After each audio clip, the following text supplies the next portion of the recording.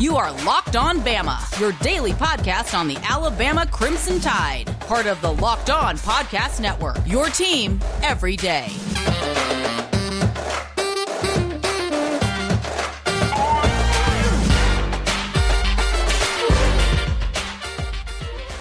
Hey, everybody, and welcome back into Locked On Bama. Luke Robinson, that's me. Jimmy Stein, that's him. Jimmy, how are you today? I'm awesome. We're in game week. It's not like, hey, today is sort of like game week. No, this is a game week. Hell, our team is arriving at the game site. It's just, it really is a wonderful thing. It's the most wonderful time of the year. And Bing Crosby was on to something. I think he's the one that sang that. He was before his time. He was like the Nostradamus of college football. He was, half right and half wrong. He may have been singing about Christmas, but he's wrong. This is the best time of the year, college football playoffs, as long as Alabama's involved. This episode is brought to you by Sonos, SONOS.com. Go check them out. Also, thank you for making us your first listen. Jimmy, let's go ahead and get this out of the way. Merry Christmas belatedly to everybody. I hope you had a great Christmas. I hope you got everything you wanted. And I hope if you're an Auburn fan, you wanted the Birmingham Bowl, and you got it. So Merry Christmas. But let's start there because that's kind of interesting. Javion Cohen, who has become a troll extraordinaire, went to the Birmingham Bowl practice at Hoover High School for Auburn and did the John Mechie Karate Kid crane kick pose.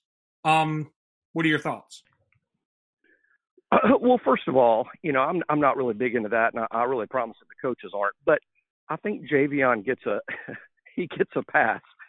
I'm sure a lot of our fans don't remember, but Javion was committed to Auburn, and that's because he did not have an Alabama offer. He was ready to make his college decision, and Alabama had yet to offer him. Alabama was still evaluating him and wanted more time, so he committed to Auburn. And then by the time Alabama had completed their evaluation, decided that they wanted Javion to be a part of the team, and they offered him, Javion immediately decommitted. And it wasn't because he had changed his mind or had rethought things.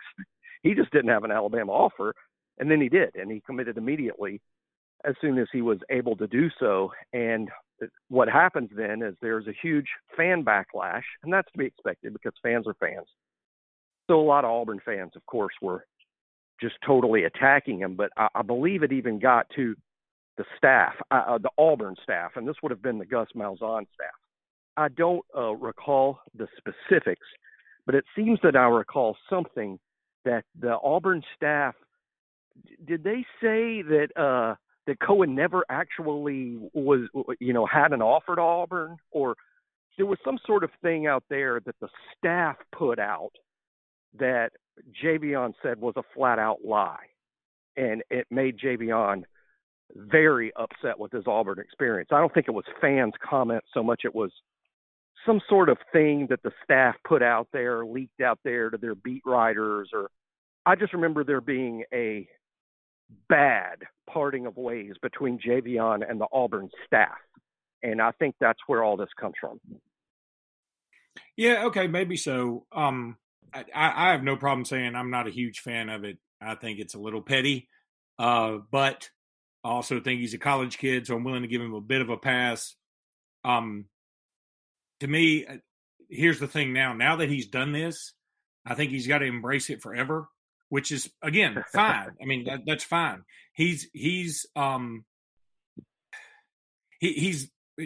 need to apply for a job at Great Southern Wood. I'll put it that way. That's true. Like I said, I think it's a little different with him. If it had been any other Alabama player, I'd be like, whoa, that was a bad idea. That was not in good taste. And I assure you the staff's going to be. It's just a little different. Javion's got this history with Auburn with some personal animosity. And while maybe that's not a good enough excuse, I would just think that I'm going to look at Javion differently when he says or does things about Auburn than the other guys. Okay, good point. Jimmy, let me tell everybody about Built Bar. This is no joke, y'all. My son is in town. My 17-year-old, he's big into, exercise. He loves to work out all the time. That's his thing. And so I took him to Lifetime Fitness today, and I pretended to work out while he actually worked out. And when we got done, I went and got the car and I was going to pick him up, and he gets in the car and he's eating a Built Bar. And I'm like, what the heck? He said, yeah, I just got it at Lifetime. I love these things. I said, like they advertise with us, right? He's like, well, send me all the samples you can send me. So, hey, Built Bar, if you're listening, I need more samples to send to my son and for me too. I mean, I love them. Built Bar, they're delicious. They're nutritious. They're good for a keto or a keto diet. They're fantastic. They're covered in chocolate. They're delicious, nutritious, and scrumptious. Go to Built.com, get you some Built Bars. Use code LOCKED15 to get you 15% off that order at Built.com. Then there's BetOnline.ag. BetOnline.ag is the place to go to get that bet in. It's bowl season. Go get your bowl betting on. Bowl betting right now at BetOnline.ag. Use promo code Locked On. Get a 50% welcome bonus.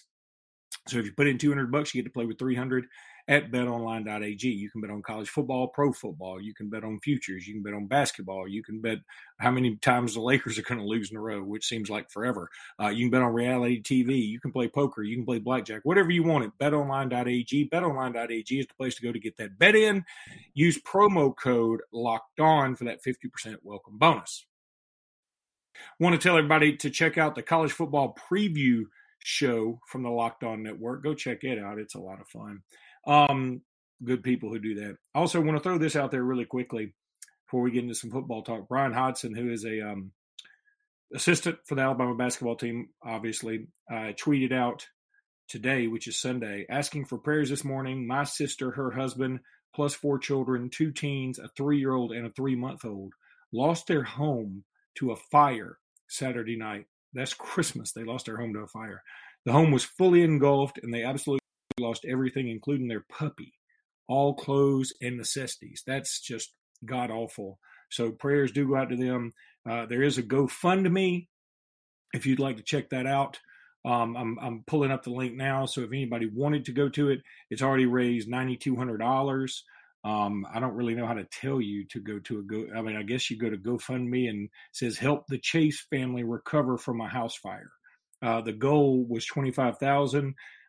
They've already gotten to $9,200. I think the GoFundMe was just set up. So it was created 1 hour ago and they've already got $9,200. That's amazing. So if you feel like you're still in the giving mode, give any little bit could help the Chase family, who of course related to one of our assistant coaches. So Bama family, go do your thing. Jimmy, any football notes out there of relevance? Nothing new. I mean, obviously COVID is going to be a concern for a lot of Alabama fans out there in terms of, concern that Alabama's team would come down with a lot of COVIDs and we'd have a lot of guys missing the game or the game would have to be forfeited. And I'm sure there's some with worries that could happen. And hey, anything at all is possible at this point as the Omicron spreads extremely rapidly and easily. But it's nothing that I'm concerned about based on what I know about inside the program. I don't really think that we're going to have a big issue with it. We're experienced in dealing with it. And keep in mind, unless there's some rules I'm unaware of that the college football playoff people have. I mean, Alabama doesn't regularly test. We don't have to because we're fully vaxxed and boosted, or at least over 90% of the team is. So we don't have to get tested unless we come down players that report a lot of symptoms and players that can go to the training staff and say, hey, I'm sick, I'm not doing too good, and then they'll test you, and then that could happen, and it may. But I'm not overly worried about that at the playoffs. I think if any bowl is well taken care of, it's going to be the Cotton Bowl and the Orange Bowl. I think they're going to be out there all week, but I think they're going to be out there in a very sterilized situation. So I don't have any real worries about that. So personnel-wise, it's the same team that left the Georgia game minus Mechie and Josh Jobe. Those are the guys that the staff reports, will not be able to play in this game. And how Alabama replaces them is big. I think it'll be even bigger in the following game, assuming Alabama can get past Cincinnati. Okay. You didn't say Jalen Armour-Davis. Jalen Armour-Davis, you think will be playing? No. Oh, it says I don't. You know, the latest word is we don't know. He wants to play. He wants to play. He is with the team. So we'll see. I think that's a we'll see. I think in terms of the staff, you know, they have, you know, obviously Mechie's out, and Coach Saban used the word very doubtful when talking about Josh Jobe based on past experience, and Coach Saban using those words. I think you can count Jobe out. Jalen Armour-Davis, the word is he wants to play. We'll see. So we'll just have to see about that. Interesting, because I think that would certainly help make a difference. There's no doubt about it. Meanwhile, another bowl game was canceled just a few minutes ago. So that's 3 total bowl games that have been canceled due to COVID issues. I just hope it doesn't come to this for the college football playoffs. I mean, please don't do that. I mean, I feel like these protocols really need to be updated. It's just gotten a little, I don't even know. I don't know what to say. Anywho, that's just something that's out there, and I feel like it needs to change. But, you know, it is what it is, right? Well, I mean, in terms of testing, there would have to be some new rule that I'm not aware of. I don't think the players out there are subject to testing unless they're sick. So there shouldn't be an issue unless multiple players come down with symptoms and ask to be tested. And if that's the case, then they're positive, then those players will be quarantined. But it's not like the old days because you're vaccinated and boosted. Everything is different. If we have a player that comes forward while in Dallas that says, "Hey, I'm not feeling well," and they do the test and it's positive, then he's going to be quarantined. But they don't contact trace anymore. It's not like, okay, well, who have you been around? We got to quarantine them too. That's what they had to do a year ago, but they don't have to do that anymore because of the vaccine and booster shots. So it's not overly burdensome, and they're not testing the whole team unless that's a Cotton Bowl rule, and I don't believe that it is. Jimmy, let's go ahead and take a break. When we come back, we'll wrap the show up. All right, buddy. So what are you thinking so far about the bowl games and the way the SEC has looked? I mean, the SEC hasn't looked too terribly good so far. I don't think that means anything, but somehow it's going to mean a lot because I think the SEC as a collective fan base has always embraced the SEC mantra. So when we start doing poorly in a bowl game, I guess we got to own that. A little bit. I mean, if you're going to be proud of the league when it does well, you also have to be a little embarrassed when it doesn't. You can't just have the upside, right? But that said, I don't think that the outcome of the Florida and Missouri bowl games will have any effect whatsoever on Alabama, nor does it mean anything like, ends up Alabama's not good. No, Alabama's good. Cincinnati will find out. Cincinnati could win the game, but they'll find out that Alabama's pretty good, especially when things are going well. I think when this Alabama team plays really well on both sides of the ball, it's as good as any of the Saban teams. But it has been a fight for consistency all year long. But the Missouri's defense has been horrific all season long. It's a miracle they're in a bowl game based on how bad their defense was. Then they had this really strange quarterback change very late in the season. I was unaware that any of that stuff was happening. I had no idea they were even considering benching Connor Bazelak, who I always thought was a pretty good player, but they benched him in favor of a redshirt freshman, and Connor didn't play, and they lost to Army in the bowl game, and Connor then understandably runs right to the portal. As far as I'm concerned, it's a pretty quality quarterback out there, especially for Group of Five type teams, but I think Connor Bazelak proved he's a quality starter at the Power 5 level too. So I don't know what's up with Missouri. Now, Florida, just a disgraceful performance. Now, I guess you can excuse it because it's an interim staff, and that's not Billy Napier had nothing to do with that. Billy Napier's staff had nothing to do with that. But the Florida players who chose to play in the bowl game, coached by the interim staff, that was just disgraceful. It shows how far Napier's got to go with building a culture there at Florida. That somehow has been lost. Yeah, it really has. He got Carl Scott Scott to come over to his staff, apparently, who, of course, was on the Alabama staff for a while. I think that's a big get, and I think that's look, Florida, they're going to be okay. I mean, they're going to turn this thing around. It just may take a little bit of time, but I think Florida's going to be just fine. You know, one thing, Florida, I think they start out at Utah next year. I know, I'm almost positive they play at you. What a weird ass game.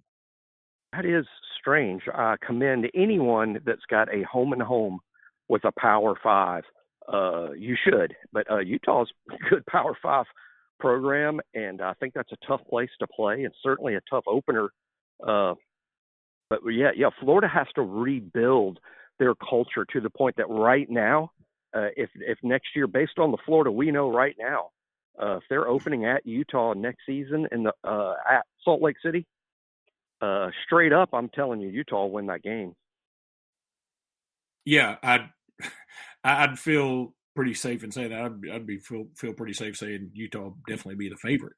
All right, buddy, that's going to do it for this super short episode. Look, I got all kind of kids here for Christmas. I know everybody's got Christmas stuff going on. We're going to get knee deep into game prep and everything like that tomorrow. Heck yeah. But until then, roll Tide, everybody. Roll Tide.